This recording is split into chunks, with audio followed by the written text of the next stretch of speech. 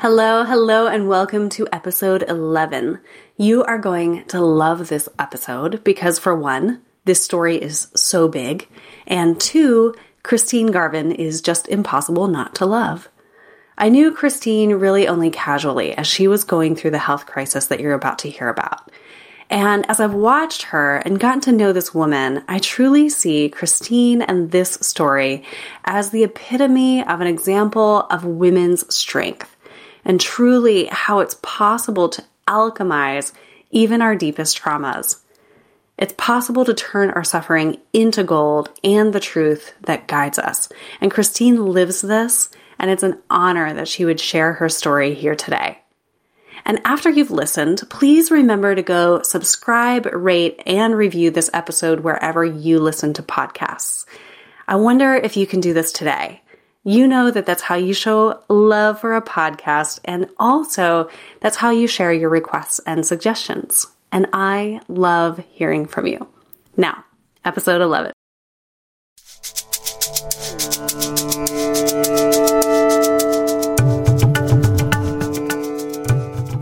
Hello and welcome to the Sacred Remembering Podcast, the place for modern women who are waking up to the truth of who they are, with me as your host, Sarah Poet. Now, if the word sacred is throwing you a little bit, that's okay. Have you had that moment as a modern woman where you went, wait, I left something of myself back there along the way? Well, if so, then you're already on a path of sacred remembering and you're actually in the right place. We know that modern women are rising, but we don't do it by fighting. We do it by remembering who we are and standing in that truth. And here in this space, we remember together through stories and tools and curiosity. And in doing so, we bring forward the place of women in our modern world. Now let's begin.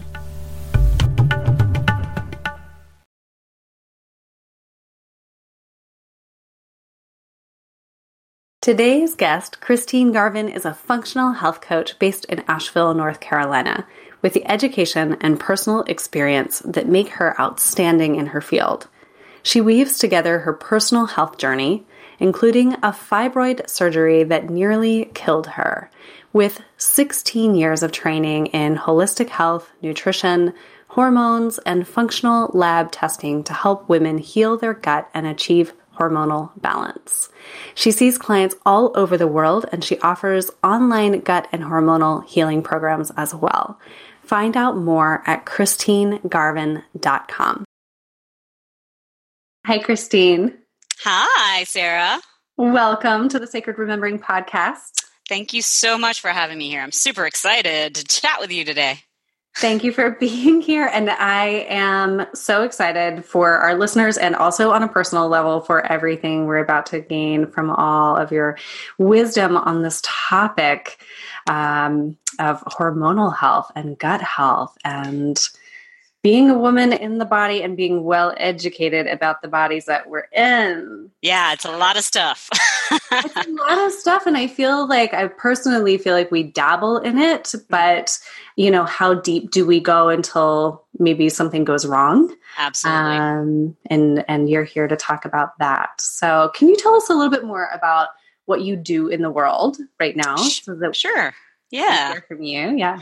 So my main focus these days, well, I'll first say that I call myself a functional health coach. And I used to go by whole health coach, and why it's moved to the functional aspect is because I recently had training in functional lab testing for the gut.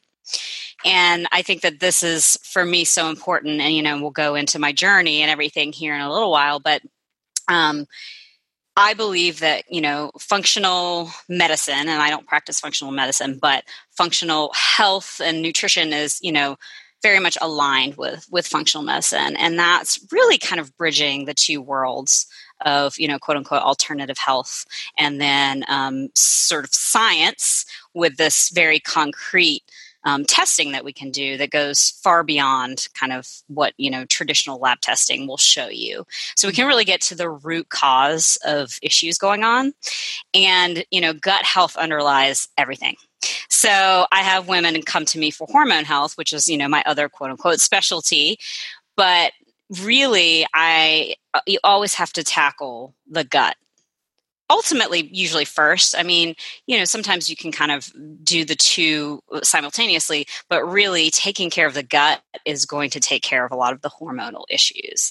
And this is something that I feel like we just haven't been taught. And it's kind of cutting edge in some ways. And then also you look back 30 years to, holistic health and alternative health, and they've been saying that for a long time. And so the science is kind of, the research is kind of just catching up with that in a big way. And that's why I love this world of bridging these two worlds, Thank you for bridging it. Yeah.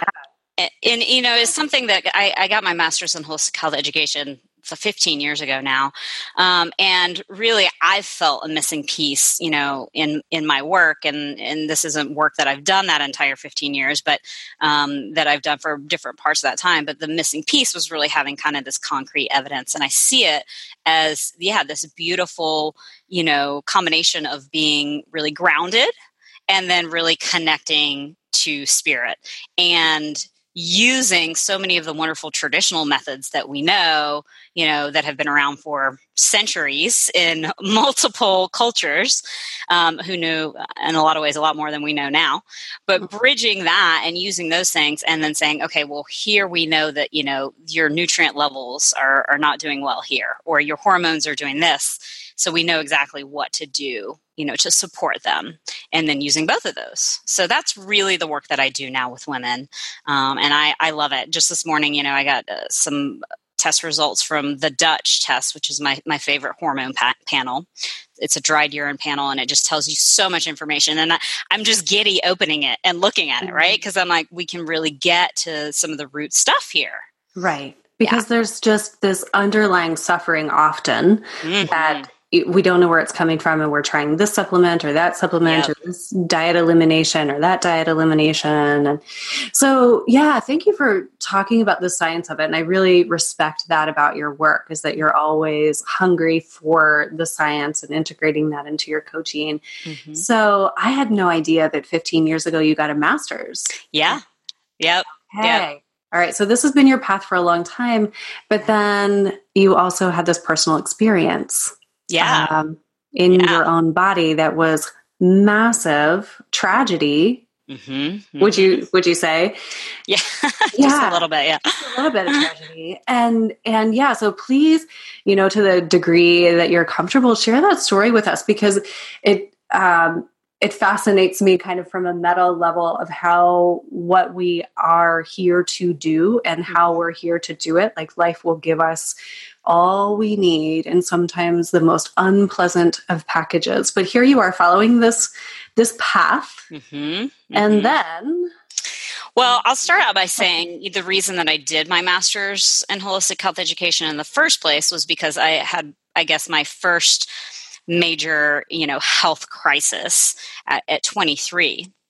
And without going into a whole long spiel about that, it basically, I finally connected it over time to these 3 rounds of antibiotics that I took in college for strep throat.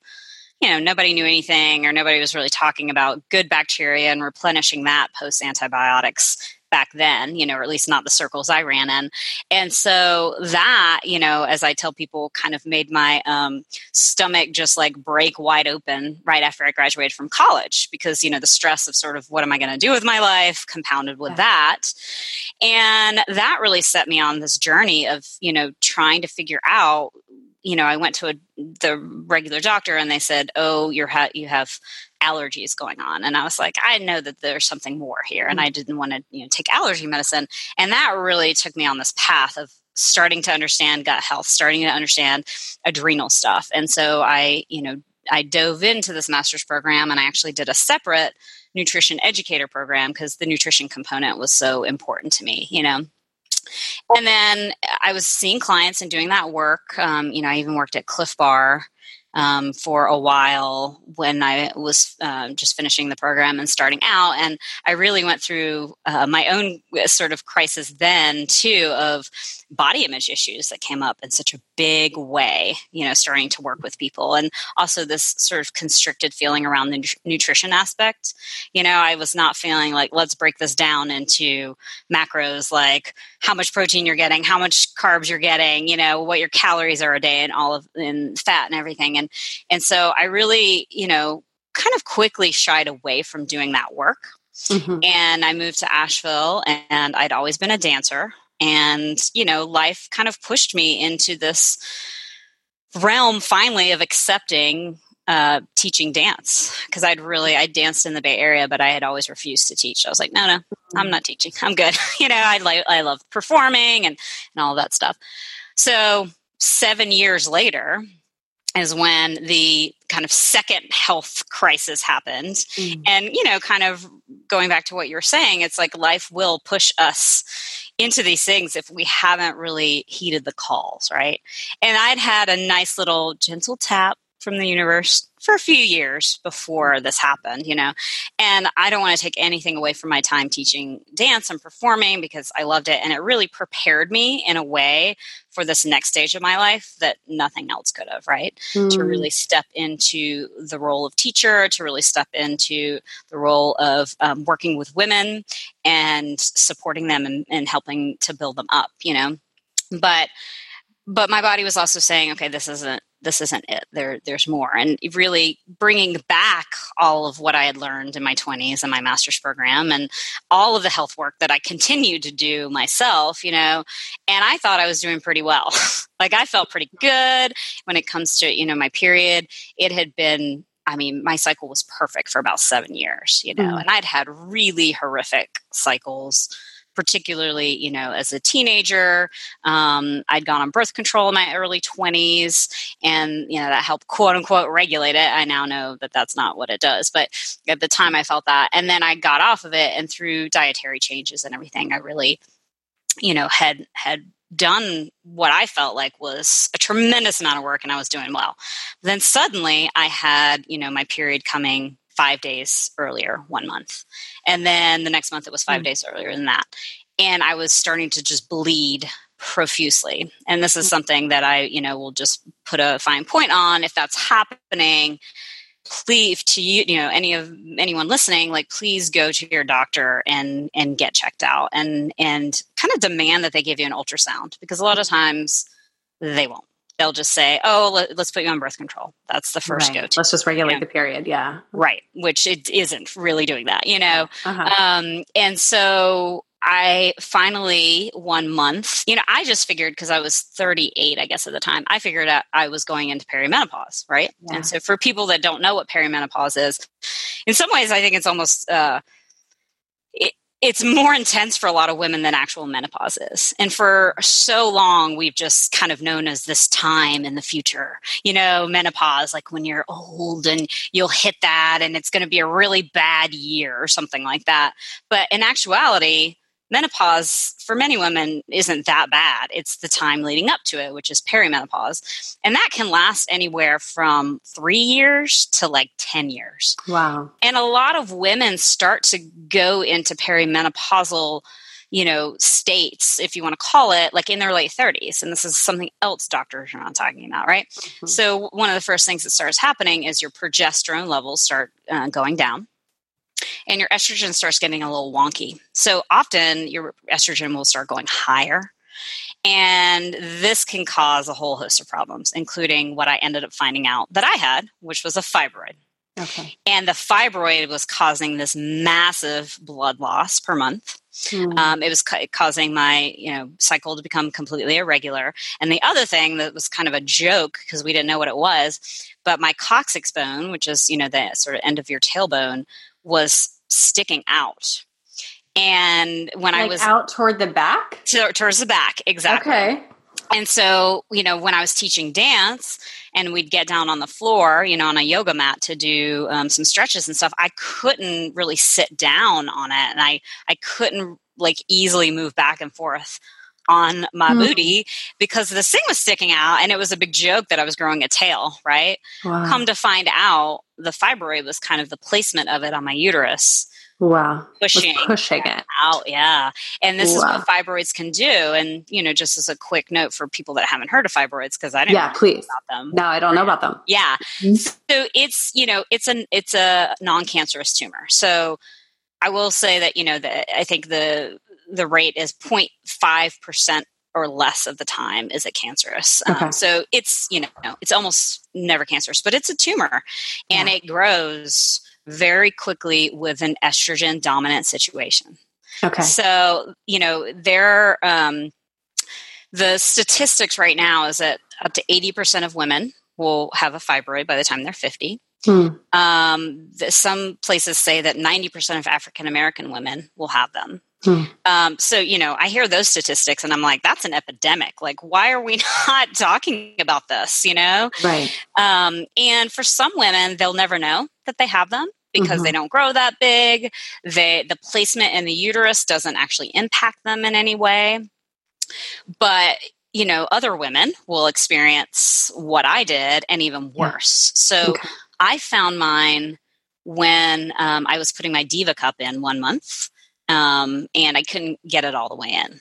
And so I was like, what is going on? And something was blocking in the back. And so I found it. And, of course you go to cancer in your brain. Yeah. But then I ended up finding it out. It was a fibroid. And the first thing that they wanted to do was put me on an estrogen blocker. Right. So they get that estrogen feeds them, but this is kind of your option, getting on an estrogen blocker, which will put you into early menopause. Okay. And I was like, no, thank you. I'm good. I know the issues with that. And then the other option is surgery.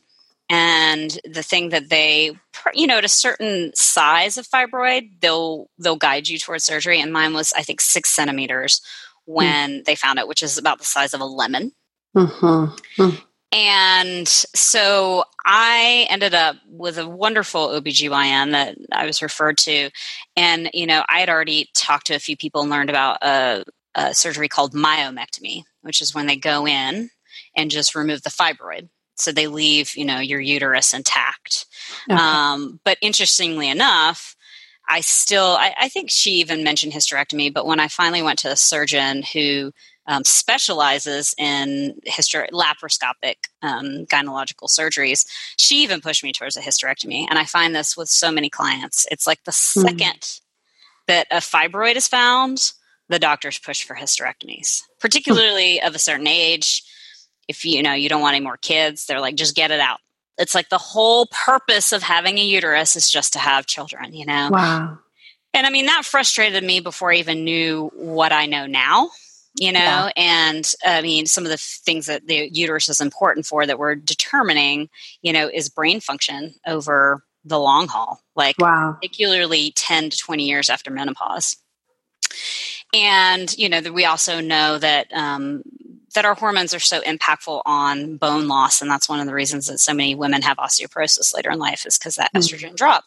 And they'll tell you, often with hysterectomies, they'll leave the ovaries, but they say that, your hormones will continue to be produced at adequate levels with your ovaries, but I don't find that that's always the case with women. They usually end up having some, early menopausal symptoms. Not everybody, but quite a few. Makes sense. Yeah. And so, here we are in the situation where women are being pushed to do hysterectomies, which is the number one surgery for women in the United States. And we're not talking about the repercussions of that. We're not talking about this notion that like our body parts are just superfluous, that we can get rid of these, especially in female. Right. Oh, whew. Yeah. It's deep, right? And I mean, we're learning now that, basically all studies on women's, issues, women's health issues have been, done on men. Until 2015. Yeah, there was a huge article about this a few months ago. I'll see if I can find it and send it to you. Wow. Yeah. All the studies are done on men. We kind of knew that around regular medication, but even on women's issues, they had been done on men until 2015. And to me, it's insane because we don't even know how many things in our bodies that, our uterus impact. Yeah. I'm blown away by this. Yeah. I mean, and I wish I was more surprised, but yeah, I'm just sitting here dumbfounded. Okay. And All that's, right. So, yeah, I just want to say, that's why I want to educate women on this, because none of us do. I didn't know any of this stuff before I went through what I went through, Right. And I really love about you that each and every step of the way, you're like, hold on while I go home and research the heck out of this. Absolutely. Yeah.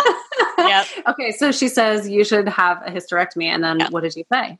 Well, at that point I had done enough research on the myomectomy. I think I ended up talking to about 10 women who had it done. And, it's laparoscopic, which means they just do like 3 or 4 small incisions, and downtime is really 2 weeks.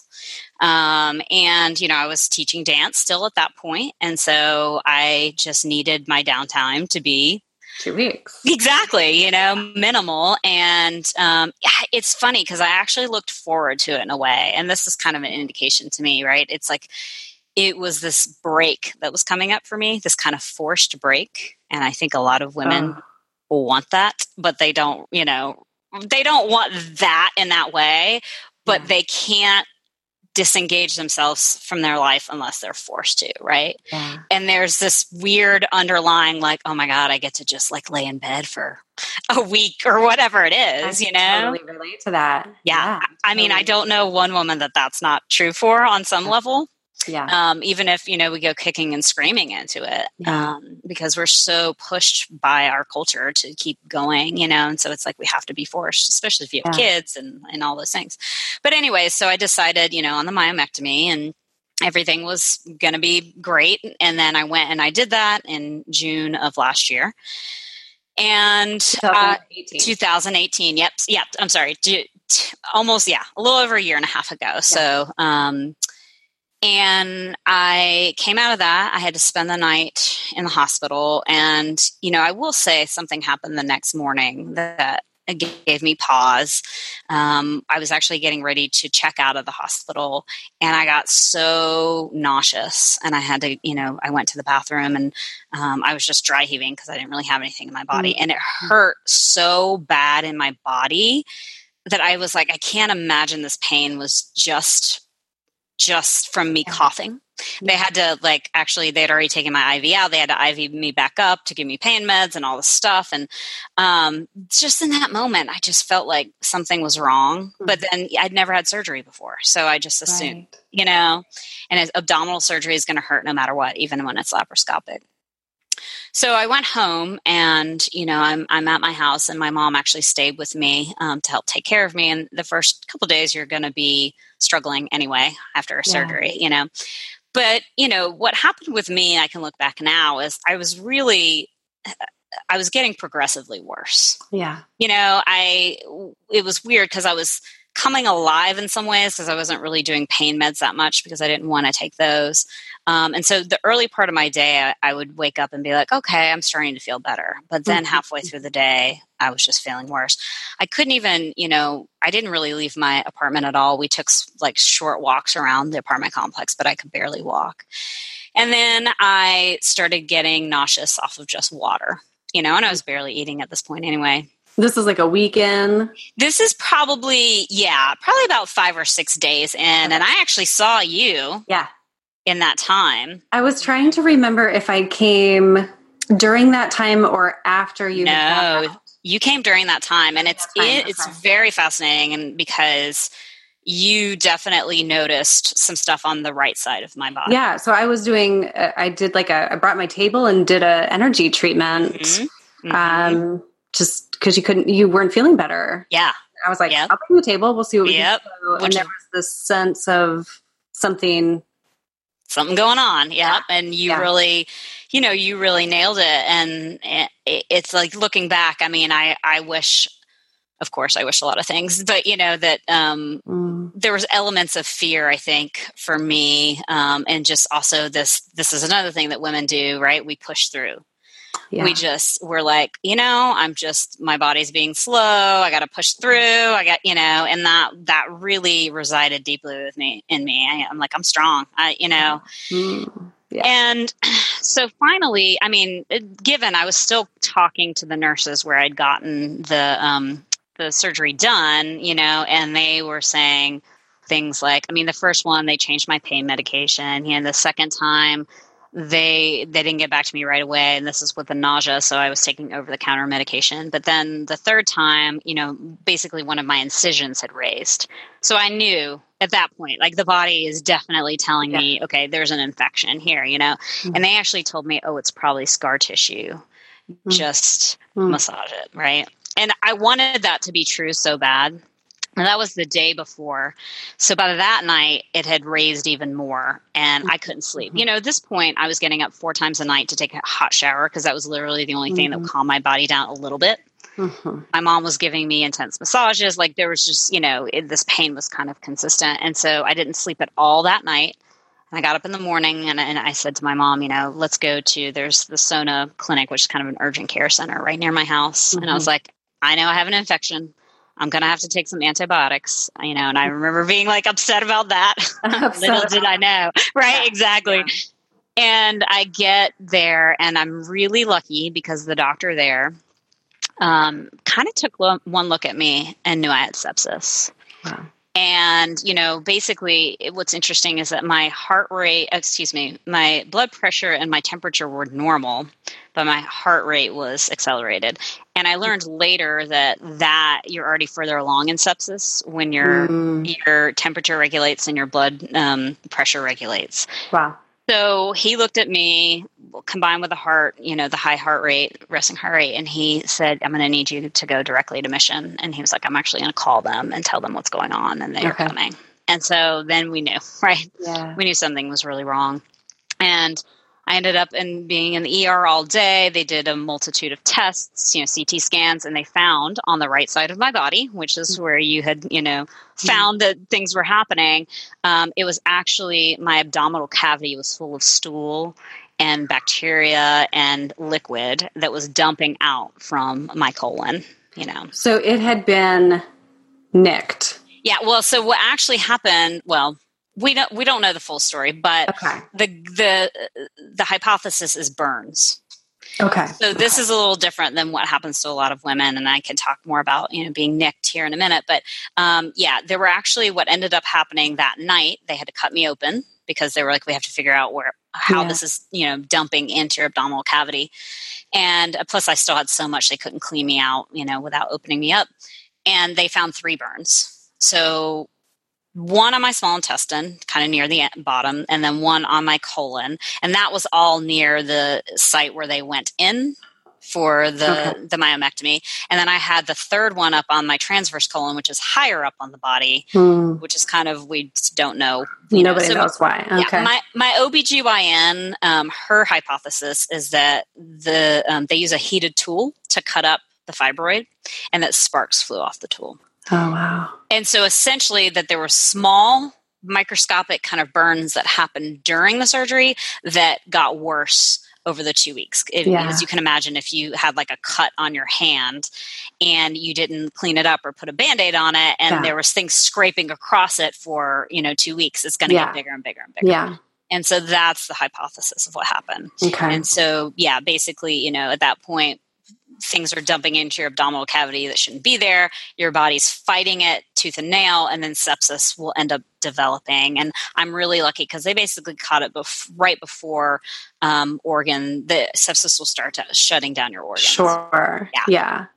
So you were pretty far along. Yeah. The doctors told my parents that if it had been another day, I probably would have been dead. Wow. Yeah. Wow. Yeah. Okay. So this is pretty common? Or, you speak out about women educating themselves, ourselves on these surgeries that often actually result in accidents. Yeah. So what happened to me is what I would call unique in terms of I haven't met another woman that's been burned during a surgery. But what does happen a lot is what we, talked about a minute ago is being quote unquote nicked. Okay. So, if you look at the kind of how things are set up in our pelvic floor, right? Everything's really close in there. Your colon is very close to your uterus and your bladder. And when they go in, some people debate if it's worse with laparoscopic versus if they cut you open and they can see what they're doing more. But I've read the studies, and it's actually pretty similar rate of how often that happens. Depending on if it's open or laparoscopic. But because things are so close and they're using, instruments to sort of cut things, it can quote unquote, like if you were like, cutting something and you accidentally nick your finger, right? Same kind of deal, right? And I really learned how common this was once I ended up having an ostomy because of the situation, right? Because they had to let my colon heal for about 6 months. And I joined an ostomy support group. And most people in there are there because of things like Crohn's or diverticulitis, these colon issues that they have to have rest for. But if they weren't, it was women that were in there because of gynecological surgeries, gone awry, as I call it. Yeah. So accidental nicking in their colon or their bladder or, sometimes multiple places. Fistulas developing, which is essentially kind of a hole that will go from your anus to your vagina, which is super scary. And, this can happen during C-sections. This can happen during hysterectomies. It can happen during myomectomies. And this is a well-known complication that I feel like is glossed over quite a bit, and particularly, and it's funny because I actually do remember my surgeon saying this, as a possible complication. And I remember the rate being kind of surprising to me. And I was like, well, what happens if that happens? And she said, well, sometimes you have to do more surgery. But that's all she said. She didn't mention anything about possibly having to have an ostomy bag, which is almost always what happens if they nick them with, a woman without noticing during it. There's so many levels to it that kind of astounds me, that we're not talking about what to look for. Like if I had been told that, I mean, those nurses should have told me to go to the ER, and I wonder if they knew. Well, I don't want to jump on every, doctor or surgeon's case, but I do hear a lot that they will think that people, inflate their pain, particularly women, and that that we're kind of being babies about it, and so they'll kind of usually go to this place of like, oh, well, it's this or that, rather than being like, okay, you need to go get checked out. There could be something serious. Yeah. And particularly where I went, without giving the name, it is one of the premier gynecological surgery centers in the Southeast.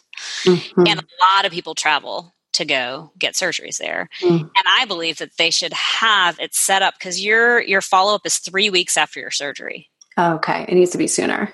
I would have been dead at 3 weeks. Right. Why can't they make you have to go see your regular doctor or OBGYN 4 days after? Yeah. know? Yeah. So you had So you had this ostomy bag for 6 months? Longer? 6.5 months, yeah. 6.5 months. And then you were able to have a reversal. Yes. Yeah. Luckily, I was able to have a reversal. That's not always true for people, It kind of depends on the damage. It depends on the scar tissue that forms. And sometimes they don't really know scar tissue until they go in there, Yeah. I definitely did a lot of work in terms of herbs and things like that to fight off scar tissue, using some of the things like castor oil packs that I recommend for women in general, but particularly if you've had, a C-section and things like that, like you're going to have scar tissue. And so use some of those things now, even if it's years later, to help break down that scar tissue, because it can attach to your colon. It can cause other issues, so yeah. Yeah.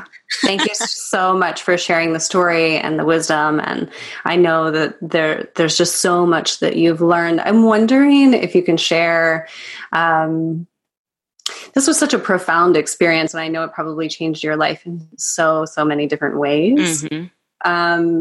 What's maybe the one or two greatest ways that this has changed your life? And it seems to have something to do with your work as well. So absolutely. Will you speak to that? Like how did this really shadowy experience?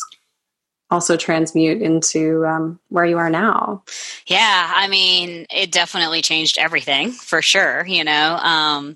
Yeah, because it wasn't like 2 weeks and then I'm going to go be a dance teacher again. No, I mean, that was the end of my dance career, really. Okay. You know, I mean, at this point, I could technically dance again, probably, although there's a lot I still couldn't do because once you've had 4 abdominal surgeries in, you know, less than 7 months, it does a number. I mean, I've just done 5 months of pelvic floor therapy to help rebuild my core safely, which I highly recommend for any woman that's had any gyno surgery.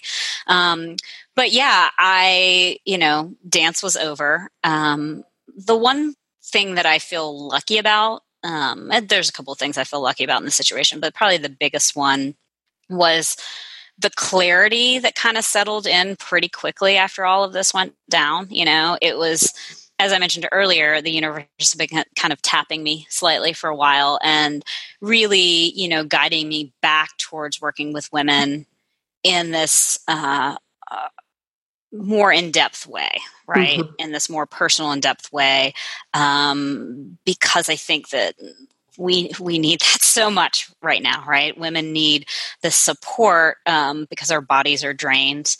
We're overwhelmed. There's way too much on our plate.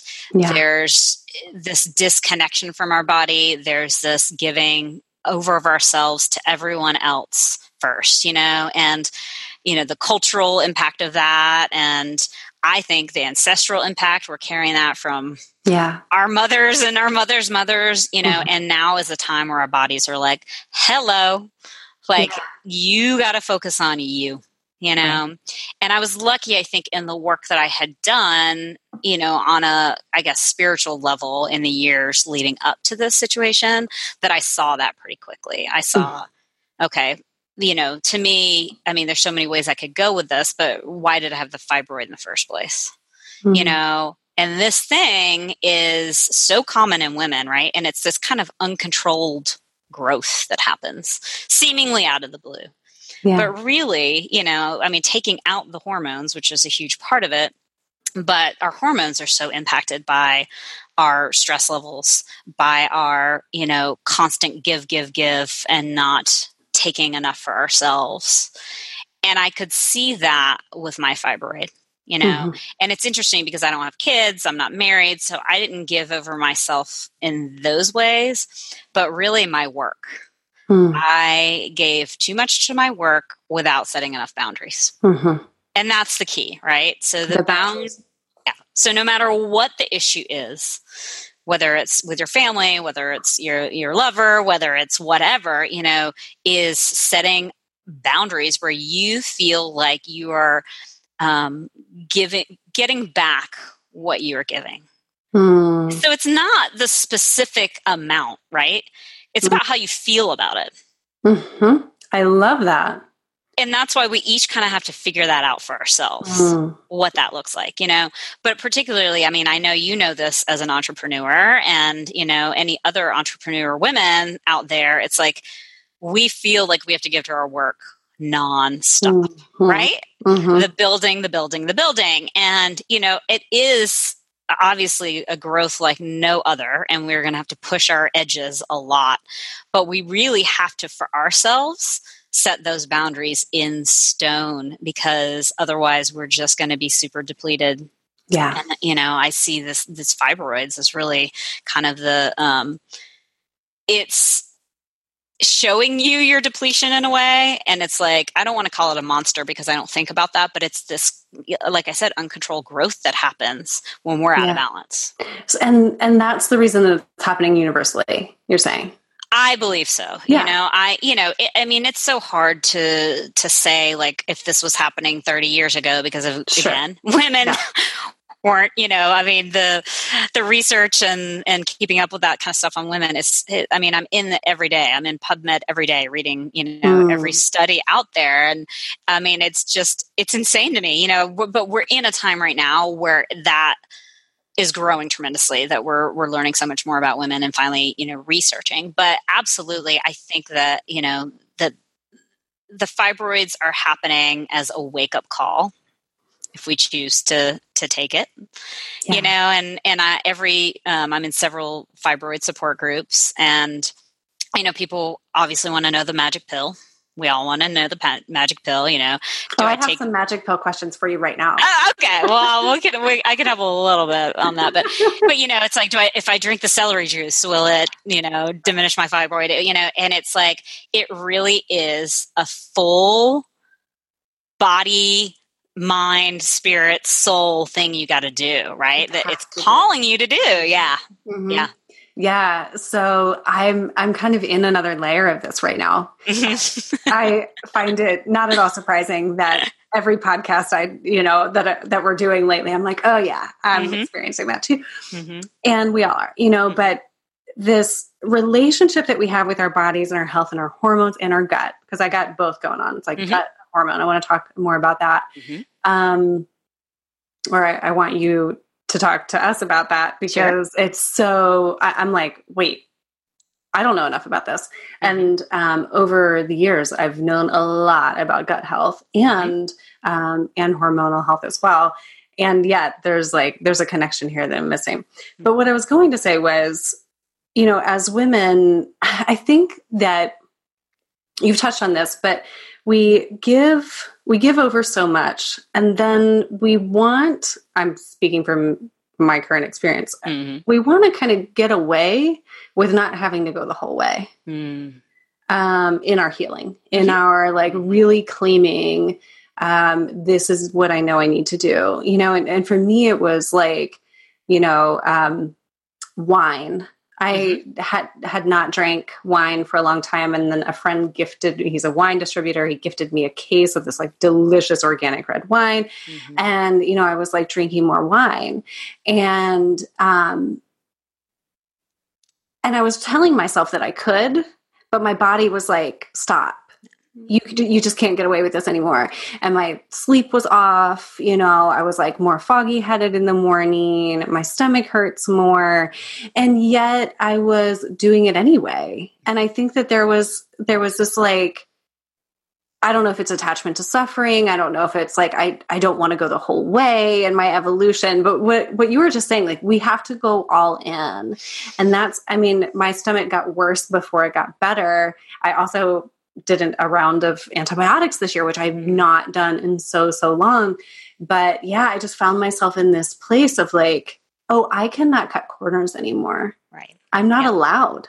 Yeah. If I want to, you know, be who I came to be and hold this vibration, so to speak, like I can't get away with this shit anymore. Absolutely. Yep. Absolutely. And I've been sitting here smiling the whole time you're talking, because honestly, the hardest thing I have to tell my clients is to cut back on alcohol. And I think that, I get it, because we're so stressed and we're so going. It's the only like bring it down thing that we have, you know, to kind of like just breathe at the end of our day. Right. Yeah. And I get it from a personal standpoint. Like, I feel like I've kind of struggled, you know, with this on and off for years, you know, because our bodies as women, it makes it's a lot harder during perimenopause to deal with alcohol, you know. And just as a little side note, you know, part of this whole hormone gut thing is liver health, right? Liver health is very, very important. So if you are having alcohol, that's going to go to the top of the line for your liver to detox, right? It's because, you know, I don't like to classify anything as like fully good or bad, but it is a poison to our body that our body has to detoxify in our liver. You know, this is all scientific knowledge. And that goes to the front of the line because it's really important for that to happen right away. Caffeine goes up there, you know, over-the-counter drugs, you know, any kind of prescription drugs, those kinds of things, that's going to go to the front of the line. But something a lot of people don't realize is we have to detox estrogen, because estrogen can essentially act like a poison to our body if it's not detoxed, right? And removed extra estrogen out of our body. And that will go to the back of the line if you are, you know, consuming alcohol on a consistent basis. So this is one of the big components of why estrogen, starts to become dominant during our perimenopausal years. If your liver's not working at full capacity, that estrogen's hanging out in the back, and it's basically being recycled through your body, right? Wow. And your progesterone levels are starting to go down naturally. So then you have this estrogen dominant situation where, estrogen dominance oversees things like, PMS issues come from estrogen dominance, heavy bleeding, horrible cramps, long periods, all of those kinds of things. And it just, as we age, that, that's going to become an issue. But it's really hard to take away, I get it, that wine, and take away, or those coping mechanisms. Yeah. Well, it's like we live in this status quo, and then I think as we're waking up, to the truth of who we are, that's what the podcast is about, we start to like recognize what about that status quo isn't working. And we ease off on some things like, we don't need to eat white sugar anymore. We're pretty clear on that. Like just generally, Yeah. And yet, it's like, it really was for me, or still presently is, like, I just want to be able to do it sometimes. I just want to, I want to be able to get away with it without having all of these physical effects.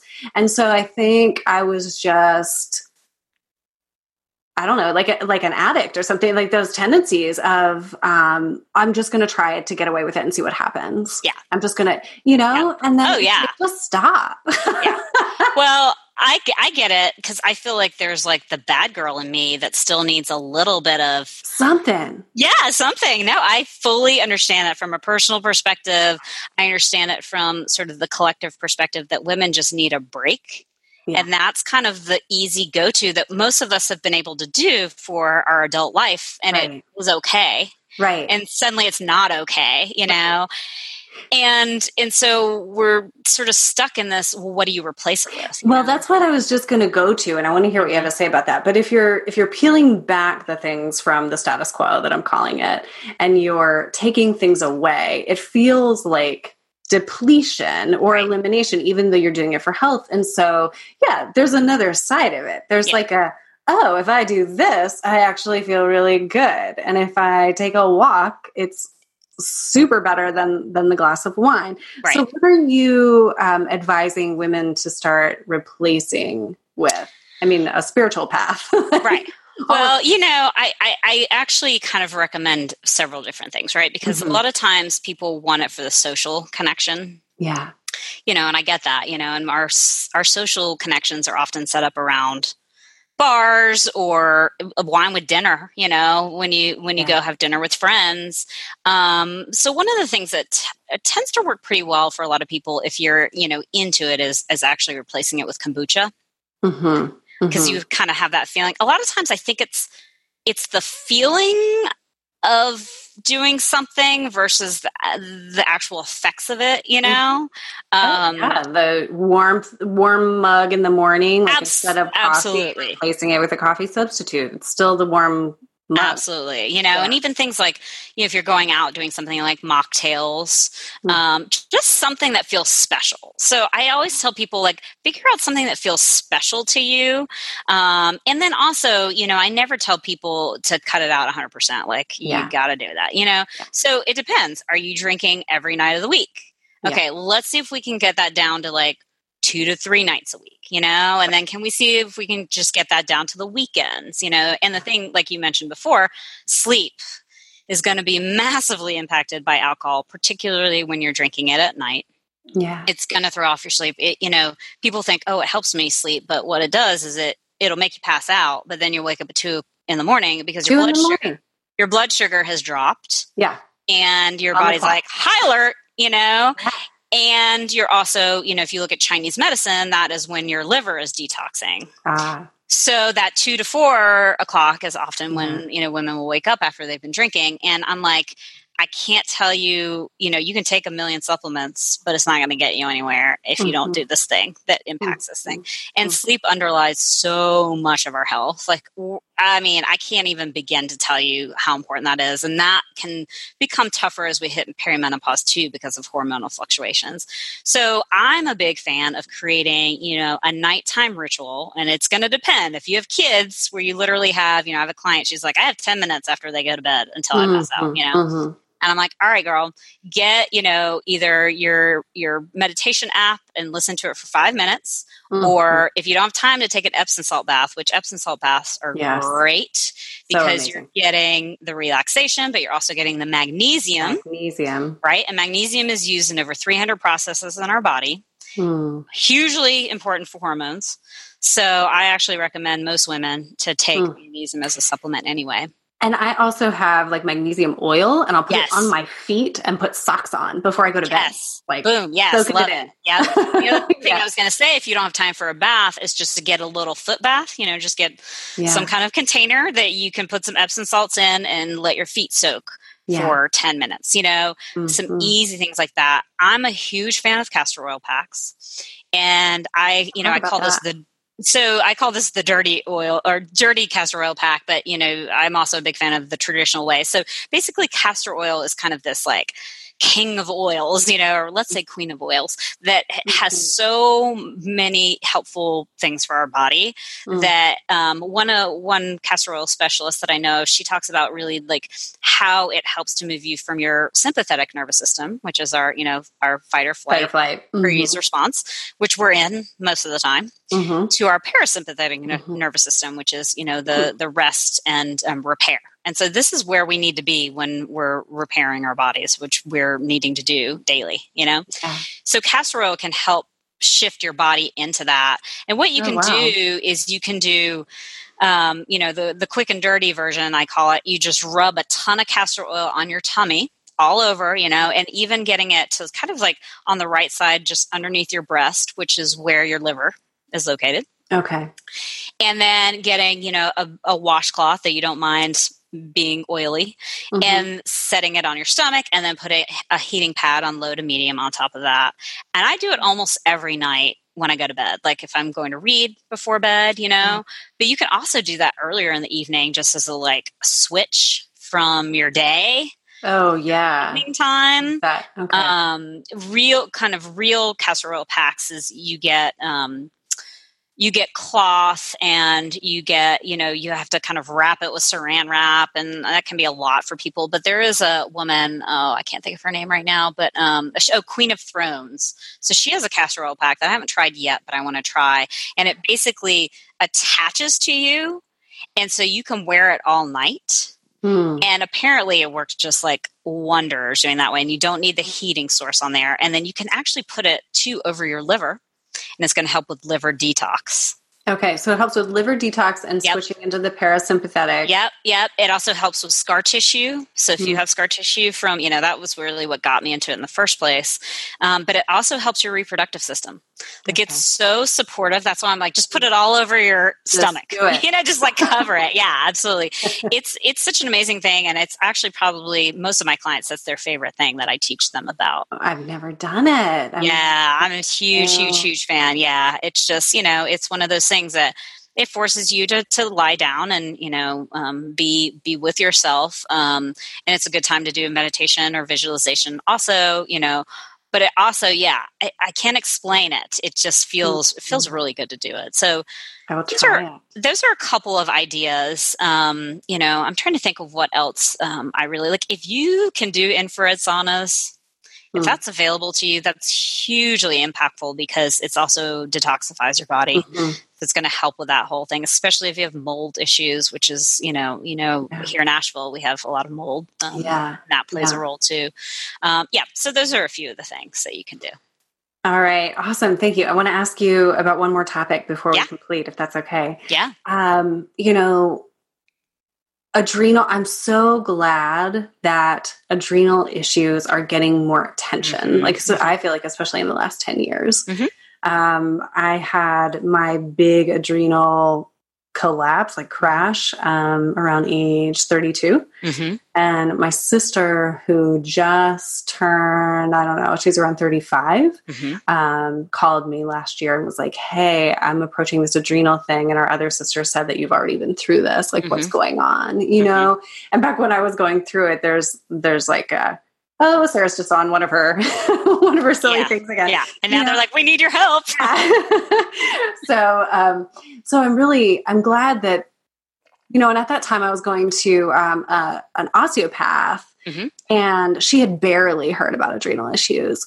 And thankfully my acupuncturist, you know, so this is like 7-ish years ago, and my acupuncturist had been through it as a woman and was like, here's what's going on, you know, and so helping and supporting.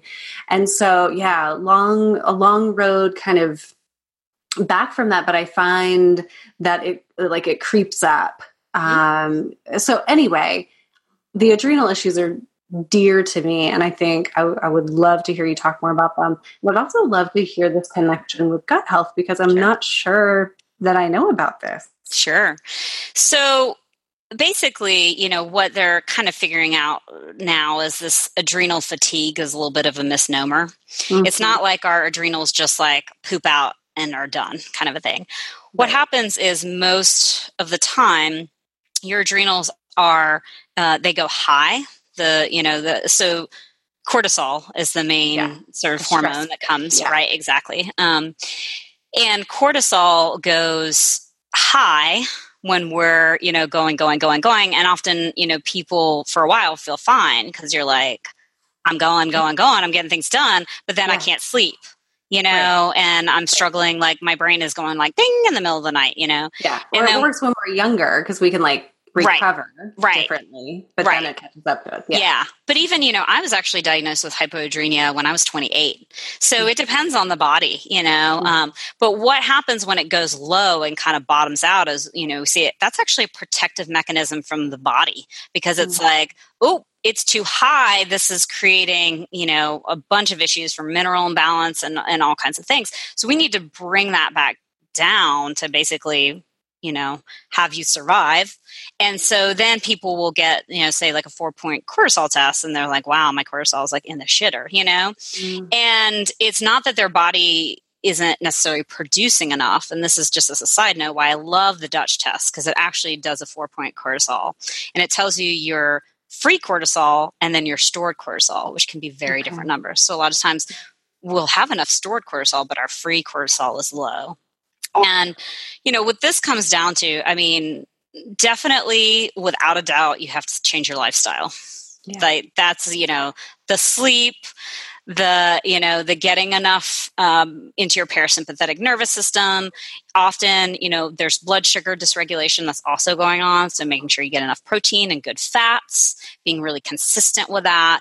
You know, adaptogenic herbs can be very, very helpful in this situation, but you can't do the diet and the herbs, you know, and even the mineral, like upping your minerals and not change your lifestyle. You absolutely have to. This is one of those, those things.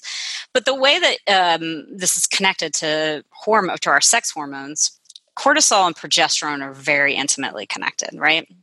So there's a little bit of debate in the world. There was something called sometimes called the pregnenolone steal, sometimes called the progesterone steal, where cortisol and progesterone actually go down the same pathway in our bodies. And so the idea was that cortisol would steal from progesterone, right? And so because your body needs to make that cortisol to survive, it's going to do that and leave your progesterone like kind of at bay, because, you know, you don't necessarily have to have a baby to survive. And so here you have lowered progesterone, particularly if you're going through perimenopause, it's already going lower, and then your estrogen gets high, and lo and behold, we have all these estrogen dominant situations, right? Along with your you know, high cortisol that may go down. But there's another kind of theory around it is, you know, our pituitary gland is actually what produces, you know, our sex hormones, and high cortisol will impact our pituitary gland. And so those sex hormones aren't, you know, basically being released in the way that we need them to be released. Yeah. And so you start to have a really wonky, I mean, it can be incredibly wonky, not just like a couple of days before your period, but we're talking about month-long issues. So you absolutely have to deal with your cortisol if you're going to deal with your sex hormones. There's just no way around it. And that's why, again, I love the Dutch, because it gives you that full picture. I just had a client recently that, her estrogen and progesterone were fine, pretty good. And testosterone was a little low. Cortisol was bottomed out, and to me, that shows she was high at some point, right? She's been going. And now it's in that bottom out. And that's what we have to take care of first. We have to get that up. And then a lot of her hormonal issues will take care of themselves. And is that exercise? What brings that back up? Oh, no. So if you have low, you don't really want to be doing. Don't do strenuous. No, you want to be walking, maybe swimming, that's another thing. A lot of women will try and push through by doing things HIIT and all of that. And you absolutely don't want to do that. If you have the higher cortisol, that can help. And this is why it's really important to understand whether you're in highland or lowland. But even with high, I wouldn't recommend like an hour and a half of strenuous exercise. Like HIIT, like 15 minutes kind of a deal, Right. But if you have low, no, you really want to set as many breaks as you can throughout the day. One of the things you want to do is first thing in the morning, and this is really hard during the winter and depending on where you live, but look at the sun because that will actually stimulate cortisol production in your eyes. Yeah, that's, part of what gets that going. And then the thing is, when you start to get the sleep better, and there's some good herbs to actually take at night, some adaptogenic herbs. Cortisol Manager is one that I like. Integrative Therapeutics makes that, and you actually take that at night before bed because melatonin and cortisol have like an inverse relationship. Okay. So you start to up that sleep, you start to up your melatonin, and that's going to help your cortisol rise in the morning, which is when you want it to go up. Okay.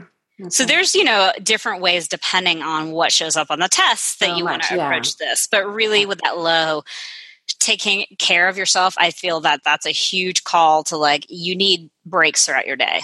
If you can get 5 minutes here and there to, just meditate, breathe, what have you, use EFT, do something to get out of your place that you're in right now. Yeah.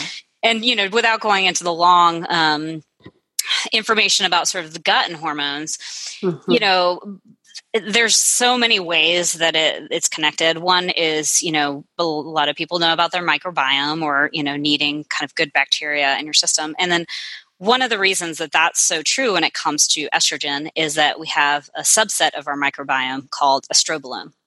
And this is actually, remember I talked about earlier how the liver has to detox the estrogen. Yeah. So it binds up your estrogen and, through a portal, it moves it, the hepatic portal, it moves it down into your colon so that it can be moved out of your body. But if your estrobolome is off, it can actually deconjugate that estrogen that has been, detoxed by your liver, and it releases it back into your body. And so here you have estrogen recycling through your body again, causing those estrogen dominant situations. So microbiome is huge, in order to have that proper thing. And so if you take antibiotics or birth control, that's going to kill off a lot of that good bacteria that helps to balance all of that out. There's also, leaky gut plays a massive role because if you have things going through your gut lining into your bloodstream, that's causing inflammation, and that has a direct impact on your estrogen receptors. It really has impact on all of your hormones. So if you think inflammation in your body, your hormones are going to be out of whack because of this underlying component, right? Okay. That's just a couple of the ways. I could go on a million different ways, but really you got to get your gut in check, and it's, just a quick rundown. You want your HCl in your stomach to be doing well, but that your hydrochloric acid, so you can break down the food. You want your pancreatic enzymes to be released so that you can absorb what you need to from your proteins and your fats and your carbs.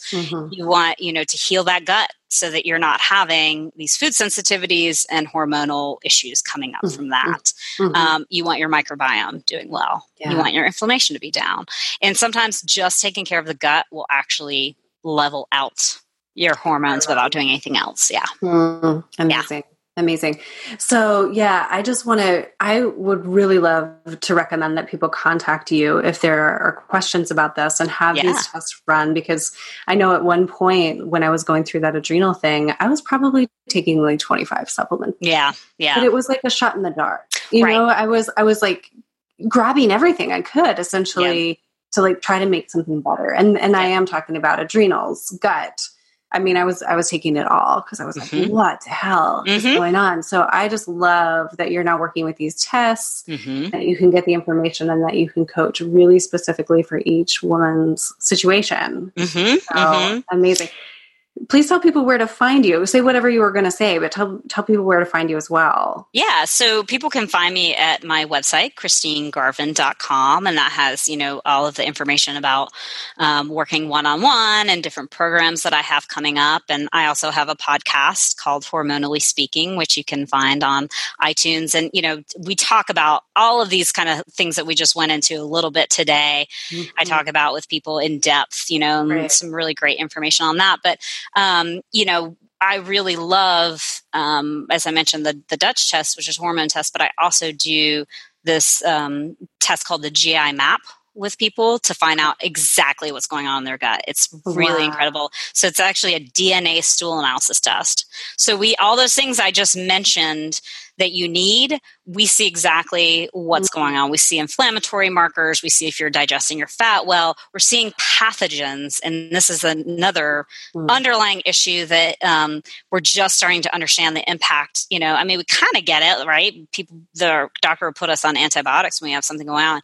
But there are worms, parasites, fungus, all this kind of stuff, opportunistic bacteria that's happening in our body that we don't know about. And there's a lot of natural remedies that we can use and don't have to use antibiotics. And so getting that, because that's really your microbiome, getting all of that in check.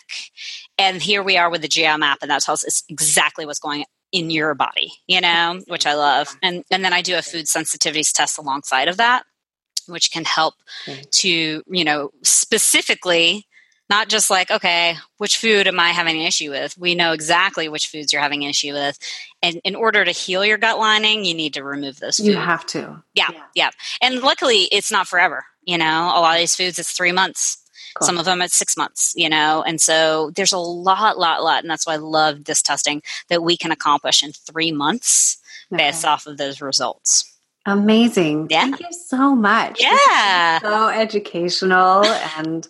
Oh my goodness. Yeah, I've loved it. No, thank you so much for having me on. I love talking about it with you and, hearing more of what you've been going through too. Yeah, it's very empowering. Yeah. All right. Thank you, Christine. Sure. Hey, it's Sarah. I believe that every woman has a truth that she's not yet telling, and that to own that truth changes and even saves her life. I have built a practice to help women own their truths, and at sarahpoet.com you'll find trauma-sensitive tools, practices, meditations, and a new e-course for shifting from silence to owning your sacred truth. All of my work is trauma-informed, and yet helps to heal the trauma and build your core capacity to live in your own essence. I'm available for one-on-one support in 1-hour sessions or longer-term coaching increments. You can schedule a 15-minute consultation to tell me how living in your silence about what is true for you is impacting your life. Together, we remove the barriers to your authentic and sacred self and help to heal the historical trauma of what it has meant to be a woman on the planet at this time. And you know what? Everything changes when we own the truth of who we are and follow the path of sacred remembering. I believe that it is the formula for changing everything from personal to global change. Book now at sarahpoet.com.